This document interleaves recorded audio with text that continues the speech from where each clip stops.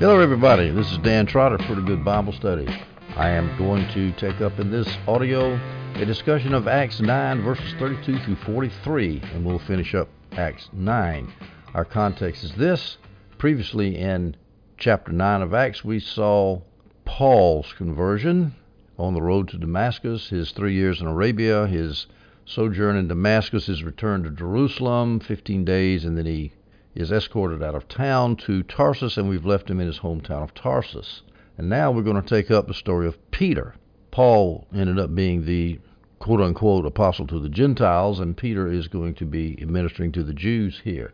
So we've picked the story up in Acts 9, verse 32. As Peter was traveling from place to place, he also came down to the saints who lived in Lydda. Now, Peter was an apostle at Jerusalem. He was one of the pillar apostles of the church of Jerusalem, and now he's traveling. Apostles usually did travel. They went around, tried to start other churches, and Peter didn't do a lot of traveling, apparently too far away from Jerusalem. This is fairly close to Jerusalem, but he was traveling. And he came down to the saints who lived at Lydda. Whereas Lydda, it's a town that's 2 or 3 miles north of the road that connects Jerusalem and Joppa. Joppa is directly on the coast. It's still there. It's about 38 miles from Jerusalem. Joppa is a suburb of Tel Aviv, now the capital of Israel, and of the modern state of Israel. And Lydda is just north of that road, not far away from Joppa, about 12 miles, according to the NIV Study Bible, about 12 miles away from Joppa, so it's not far. Lydda is a place that's famous for Jewish doctors, incidentally. So, who were these saints? How did they end up at Lydda? Here's an interesting speculation by John Gill. They were probably converted by Philip. If you remember in Acts 8, after Philip converted the Ethiopian eunuch down there on the road from Jerusalem to Gaza, which is down in the south, he returned by way of Azotus, which is the old Ashdod, the old Philistine city of Ashdod. He went from that city back on up to Caesarea, which is further to the north of Joppa on the coast, and so that means he could have very well passed through this area where Lydda was and evangelizing, because it says in Acts 8:40, Philip appeared in Azotus, and he was traveling and evangelizing all the towns until he came to Caesarea, and Lydda's a town on the way, so it could be. At any rate, Peter comes down to see these saints. And what has happened to Paul? Paul disappears for about 5 years, according to Adam Clark. Now, it could be 8 years he's disappeared if you assume that Luke takes the story up before Paul has been in the Arabian desert for 3 years. Or if Luke takes the story up with Peter, if it's after Paul comes out of the desert, then Paul disappears for about 5 years. So he's up there apparently in Tarsus for 5 years or so. This is all speculation by scholars that I'm quoting here. Clark thinks that Luke takes up the story after Paul left Arabia, which means Peter's going to be working for about 5 years while Paul's in the dark here. But on the other hand, Jamieson, Fawcett, and Brown said that Luke is probably referring to Peter's activity during Paul's sojourn in Arabia, so we could be talking about 8 years of activity. And again, these are all estimates. Paul, by the way, doesn't show up again after we left him in the last verse, in verse 31 of Acts 9. He shows up again in Acts 11:30 when the poor relief was sent from Antioch to Jerusalem by means of Barnabas and Saul. So at some point in that time, Paul leaves Tarsus. Remember, Barnabas went and found him at some point and took him from Tarsus back to Antioch, and so Paul was basically doing most of his early ministry there locally in the church at Antioch. All right, so we go to verse 33 of Acts 9. Then he, referring now back to Peter, found a man named Aeneas, this is in Lydda, who was paralyzed and had been bedridden for 8 years. So I'm sure Aeneas was well known. If you've been paralyzed for 8 years, people are going to know who you are and that you haven't walked in 8 years. He was probably a Christian, because that's what Peter had gone down there to do, was to visit the believers. In verse 32, it says he came down to the saints who lived in Lydda. And by the way, this shows that since Peter came to the believers, he was not necessarily going to start a church. We get the idea that apostles, oftentimes, that was their main job. It was their main job to start churches, but they also went back and encouraged the churches that were already started. Remember, on Paul's missionary journey, which he started in Acts 13, he went and started a lot of churches, and on the second journey went and he encouraged them all that he had already started. So encouragement is just as important as establishing churches. It's real easy to get discouraged in the Christian walk. Let's face it, lots and lots and lots of opposition out there from the world, the flesh, and the devil. Aeneas is a Greek guy. He's probably a Hellenistic Well, either he could have been Greek, maybe a Hellenistic Jew. But at any rate, we go now to verses 34 and 35 in Acts 9. Peter said to him, Aeneas, Jesus Christ heals you. Notice he didn't say, I'm healing you. It's Jesus Christ heals you. He gives glory to where glory is due. Get up and make your bed. And immediately he, Aeneas, got up. So all who lived in Lydda and Sharon saw him and turned to the Lord. Sharon is a little city nearby. Or it could be the whole plain of Sharon, which was a 50-mile coastal plain from Caesarea in the north down to Joppa in the south approximately, in which case there's a whole lot of people getting saved. Or it could be a city called Sharon. They found the name of a city in the Egyptian papyri. So it's unclear. But at any rate, lots of people got saved. It says all who lived in Lydda and Sharon. And again, that word all does not mean each and every one. That would be nice, but all in the Greek, it can also mean many. It's a very common use of the word all to mean just a whole heap of. It doesn't mean each and every last one literally. You could look that up in a lexicon. That word comes up in a lot of theological controversies. So I've gotten tired of looking it up. I've almost got it memorized. Yes, it can mean, it doesn't necessarily mean each and every one. Now, why did Peter tell Aeneas to get up and make your bed? When he says get up, Peter is telling Aeneas to prove his healing. He's telling Aeneas to get up in order to prove his healing so that the people could see it. And I would also, that's according to John Gill, I would also add that when you get healed and when God does something for you, you need to walk in it. You need to say, yes, I believe what you've done for me, and I will literally walk in it in this case, but in general, if God says that he's healed a relationship, you need to walk in it and prove to you and everybody else that you're getting along with the person you weren't getting along with before, and so forth. And notice that Peter says, I want you to make your bed. Why would that little detail be in there? Because paralyzed people don't make beds.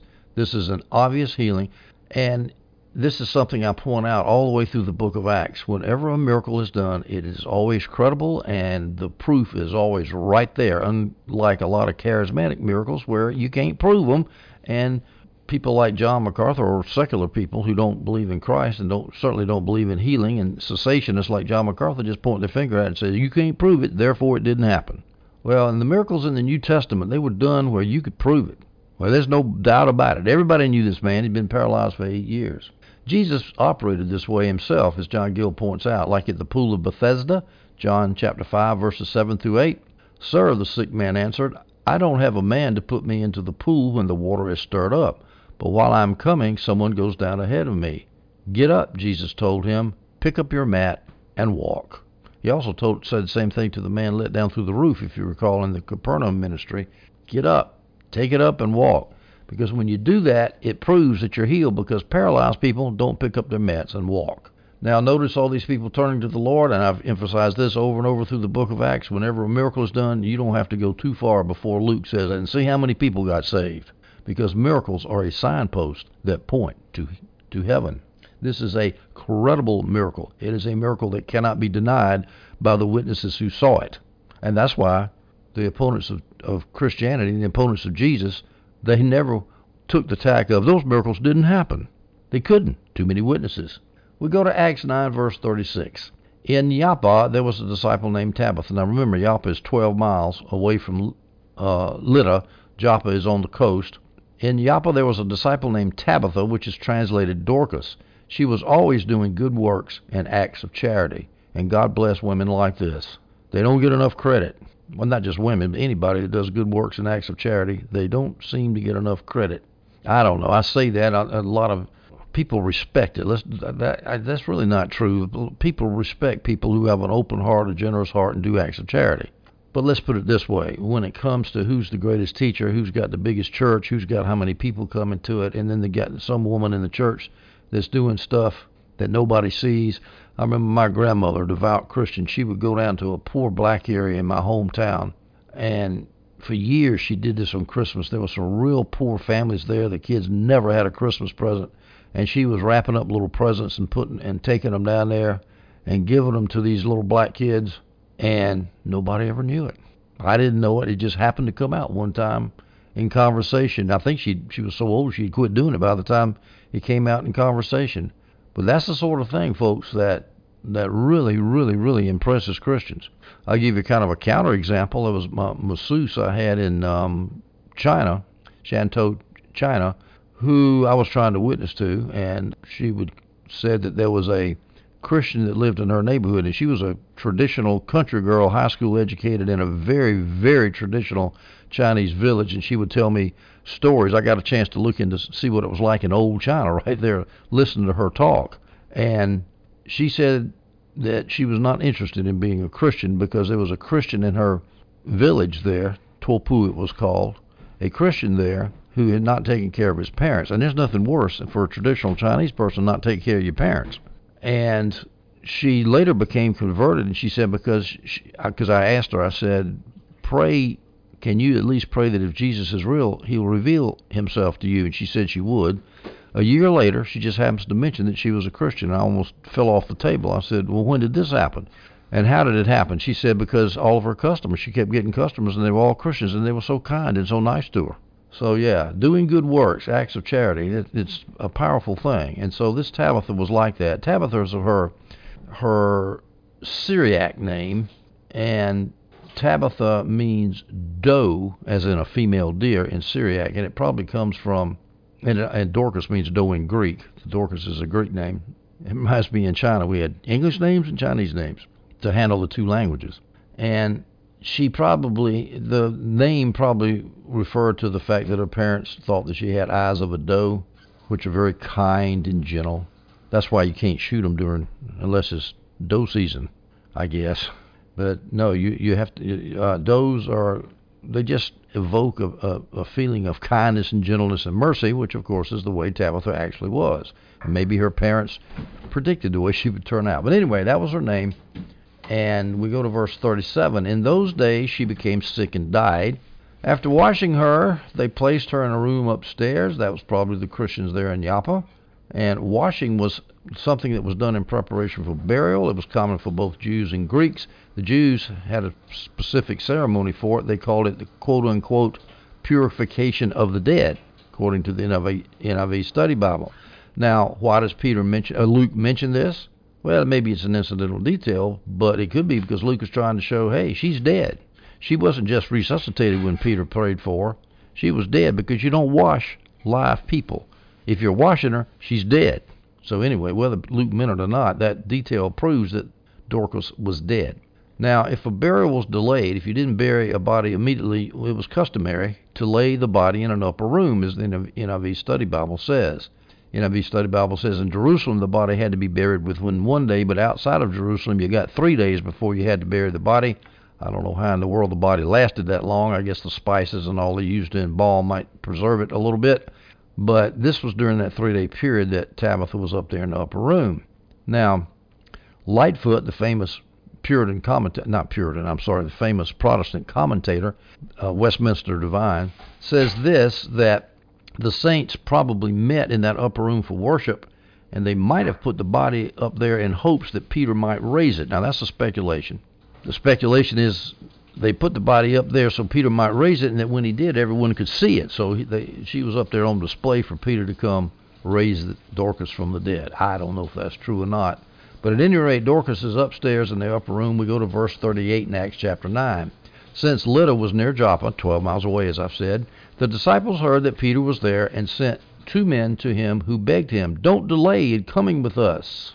First question, why didn't the disciples just pray for Tabitha's resurrection themselves? Well, now remember, nobody had done a resurrection before. No, Jesus had, but no Christian, let's put it this way, no Christian had done a resurrection before. That was probably outside their pay grade, off their radar scope. Maybe they were thinking that since Peter's a disciple, he could do that. But maybe not. Maybe when they sent the disciples to get Peter, maybe Tabitha had not died yet, and they were hoping he would come and pray because there had been lots of healings. So they might have thought that. But at any rate, they went to get Peter, and they said, don't delay. Well, if they thought that she was still alive, if Tabitha was still alive when they left to get Peter, don't delay means come get her before she dies. Come pray for a healing before she dies. Or if they're praying, asking Peter to come raise her from the dead, is don't delay because we've got to bury her within 3 days. By the way, this idea that Peter needed to come raise Tabitha and the disciples couldn't do it.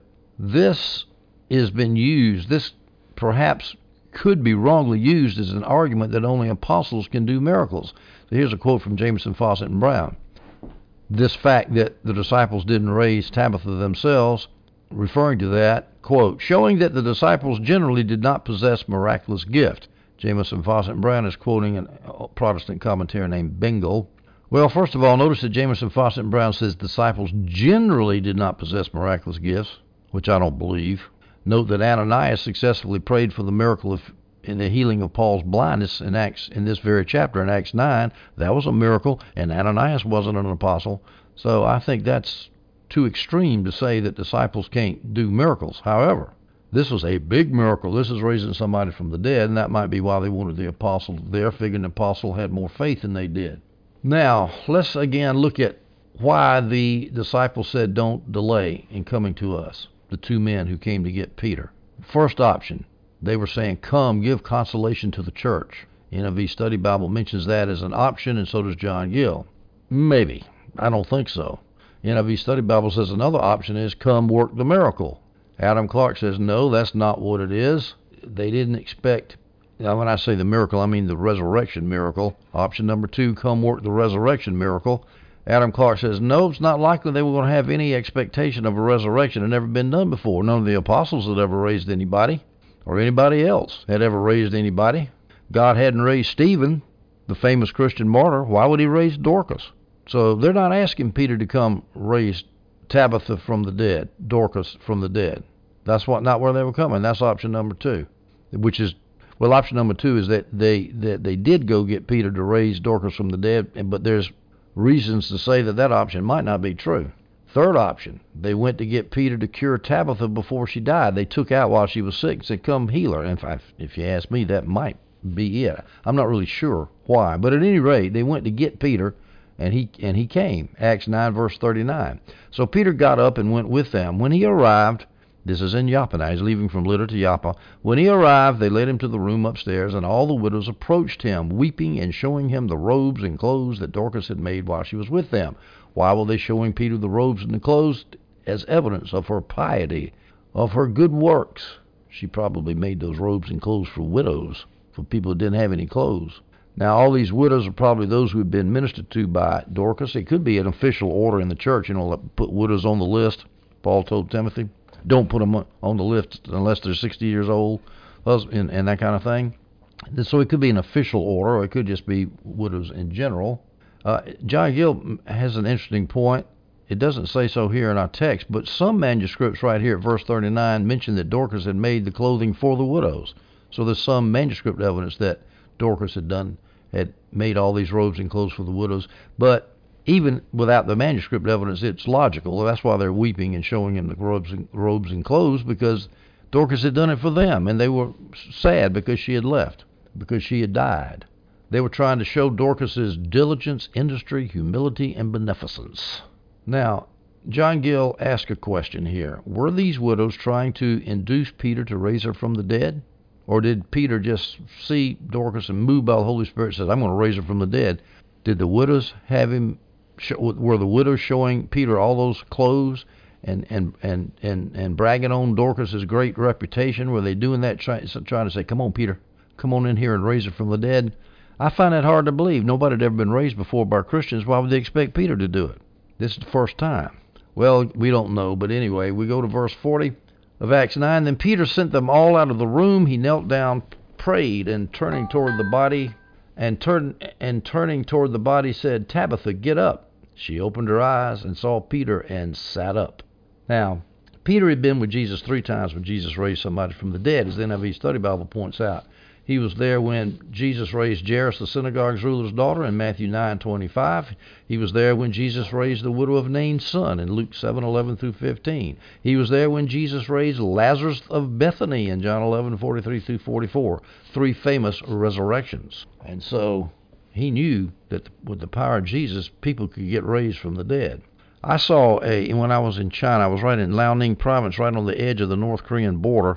I was way out in the countryside. And this woman, and I remember her well because she was born the same month that I was. I don't think it was the same day, but it was the same month. So she was my age. and she had a little 12-year-old girl there who had died. They had taken her to the hospital in Liaoning, and they had her all hooked up to the machines, and it goes beep, flatlined, and she was gone, and they started praying. And she's just simple country people. And she said that she came back to life. And you say, well, maybe so. Well, I don't know. The people in the village knew this girl. They knew the reputation of the woman, and she went walking through the villages, and I forgot how many dozens of churches got sprang up. She later turned them over to this guy who had brought us, an apostle guy, missionary guy, apostle, and he took us out there in that countryside because this woman was kind of well known because of that. And it just kills me, because she's sitting there, not an ounce of pride in her, and in fact, this incredible humility. She said, I wish I could have done more. And I'm thinking, please, wish you could have done more. How many churches did you get started here? So, but that's just the way they are, They don't think there's anything unusual about somebody getting raised from the dead.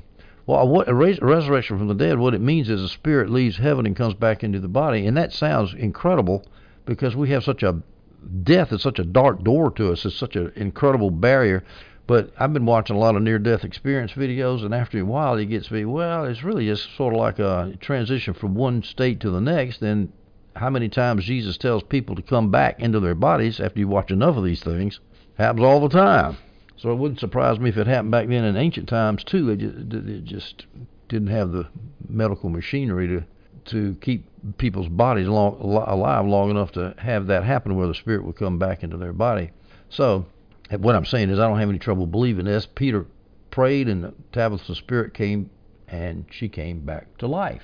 Now, why did Peter send everybody out of the room? Well, it could be that he wanted to not be distracted. He wanted to seek the will of God, fervent prayer, and I think that's probably it. Adam Clark says so.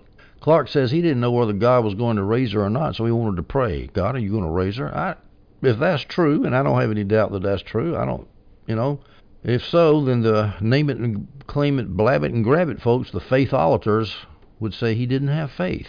They would say, oh no, he knew it. He went in there and knew that Tabitha was going to be risen from the dead. I don't believe that. I remember my experience I had. I prayed for a guy. He was dying in a hospital in Shantou, China, and I had told the daughter of this man that if she would accept Christ, that if God raised up her father, she would accept Christ. And I didn't say that it was going to happen because I didn't know. I guess my faith is not big enough. Well, the man was raised again. He wasn't dead, but he was on life support and been in a coma for a long time. And the doctors were just getting ready to pack him up and put him in a coffin.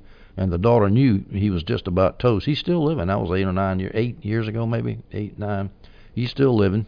Unfortunately, he didn't get saved, but the daughter did. But my point is I didn't know he was going to come up or not. I just said, well, God, you can do it, if you so desire, And so anyway, whether Peter knew or not, I don't think he did, but I do know he knew God and he knew the power of God. He'd seen Jesus raise 3 people from the dead before. Elisha did the same thing about getting everybody out so he could concentrate on prayer. This is in 2 Kings 4:33. So he, Elisha, went in, closed the door behind the 2 of them, and prayed to the Lord. This is when he was praying for the widow's son. He just got everybody out so he could pray by himself. Now, when Dorcas opened her eyes, she'd come back to life. And the first question you think is, well, what was it like while you were gone? She just left heaven. What did she think about coming back into this miserable vale of tears? Well, this is what Adam Clark says. Now, remember, Clark is writing in the 1800s that, well, she saw all that beautiful stuff. His one option that Clark brings up that Dorcas might have felt. She saw all that beautiful stuff in heaven, and now she's back here in this miserable world. She's just going to have to trust the will of God. She'll get there when the time comes to go back again. Another option Clark brings up is that God drew a veil over all that she had seen in heaven so she couldn't remember it, so she wouldn't feel like she was cheated by having to leave paradise. Well, that was in the 1800s. I think with all the post-death testimonies that people that abound today, I don't think that God drew a veil over Dorcas's mind and made her forget everything she'd seen. I think because most of these post-death people, they remember exactly what they saw, and they remember it so well that it changes their life for the rest of their life, and it's so vivid they never forget it. But Adam Clark didn't have that advantage of those kind of testimonies. So we go to Acts 9, verse 41. He, that's Peter, gave her, Tabitha, his hand and helped her stand up. Then he called the saints and widows and presented her alive. Again, these are probably the widows that Dorcas had been helping with making the clothes and so forth, and that's why Luke breaks out that group for special mention here, in addition to the other saints. Presented her alive. That's probably a pretty dramatic presentation. He goes into the room, shuts the door. Dorcas is lying there dead. He opens the door and says, "Here she is, folks, your sister Dorcas." Again, the widows there might not have been widows ministered to by Dorcas. They might have been the official order of widows in a church, as they had back then, to take care of them. It's not clear. I suspect it was the widows that Dorcas had helped. Acts 9:42, this became known throughout Joppa, and many believed in the Lord. And remember, as I said, all the way through Acts, you see a miracle, and Luke immediately records, hey, people believed because of that miracle. It is a common pattern. Miracles are signposts that lead us to heaven. We need evangelism today. We need miracles today. I don't care what John MacArthur says, and Phil Johnson say, and Justin Peters say, and Todd Friel say. I don't care what they say. We need miracles today, because the more miracles there are, more credible miracles, more people are going to believe. That's just the way it is. I actually ran into somebody in China who had been to Africa, I think it was Africa, to a Reinhold Bonnke, it was Africa, a Reinhold Bonnke evangelistic meeting. He's a guy that does a lot of miracles but he ties it in with evangelism. And this was in China, this person had seen the miracle and said, wow, I don't know if it was personally on that person's body or it was somebody else that she knew, but you got to say, or he knew, I can't remember whether it was a he or she. But I remember thinking, yeah, there you go, there's somebody that got saved because of a miracle that was done in conjunction with a salvation gospel message. This many believed in the Lord. As I said, miracles are often associated with conversions. How about in John 12:11? Because he, Lazarus, was the reason many of the Jews were deserting the chief priest and believing in Jesus. Lazarus' resurrection caused a lot of hard-nosed, rabbinic, anti-Christian, anti-Jesus priest, big shot Jews to believe in the Lord, because it's sort of hard to argue against a big miracle like that. We go to verse 43 in Acts chapter 9. And Peter stayed on many days in Joppa with Simon, a leather tanner, unclean because of their occupation. Tanners had to use dead animals to make their leather, to tan the leather and create the leather goods that they made. And when you touch a dead animal according to Jewish law, you automatically become Levitically unclean. That's what it means here, Levitically unclean, not dirty in the hygienic sense. And this tanner had his house near the sea. Why did he have it near the sea? We know that from Acts 10:6. Simon, a tanner whose house is by the sea, it says, you have to get that nasty smelling stuff outside of town. People are not going to put up with it. So he was by the sea, so the smell would stay away from the people in town. Now, Peter stayed there. Now, why is it that Luke mentions the fact that where Peter was staying, the guy who owned the house was a leather tanner unclean because of his occupation? Why would Luke say that? Because it shows that Peter, the pillar apostle of the Jerusalem church, Peter was willing to overcome Jewish prejudices and go to an unclean person. He is getting ready to shed his prejudices against Gentiles, as we see in the next chapter when he goes up to Cornelius' house, the Roman centurion. It shows, as the NIV Study Bible and Jameson, Fawcett, and Brown say, that Peter is willing to reject Jewish prejudice against Gentiles, even though I think Simon was probably Jewish.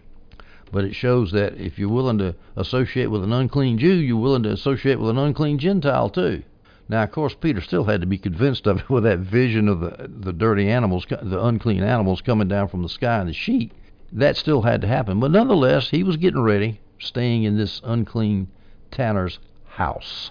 We'll take that up, the story of the conversion of the Gentiles in Cornelius' house in Caesarea and the falling of the Holy Spirit upon them. We'll take that up in the next chapter as we take up chapter 10. I hope you stay tuned for that audio, and I hope you enjoyed this one.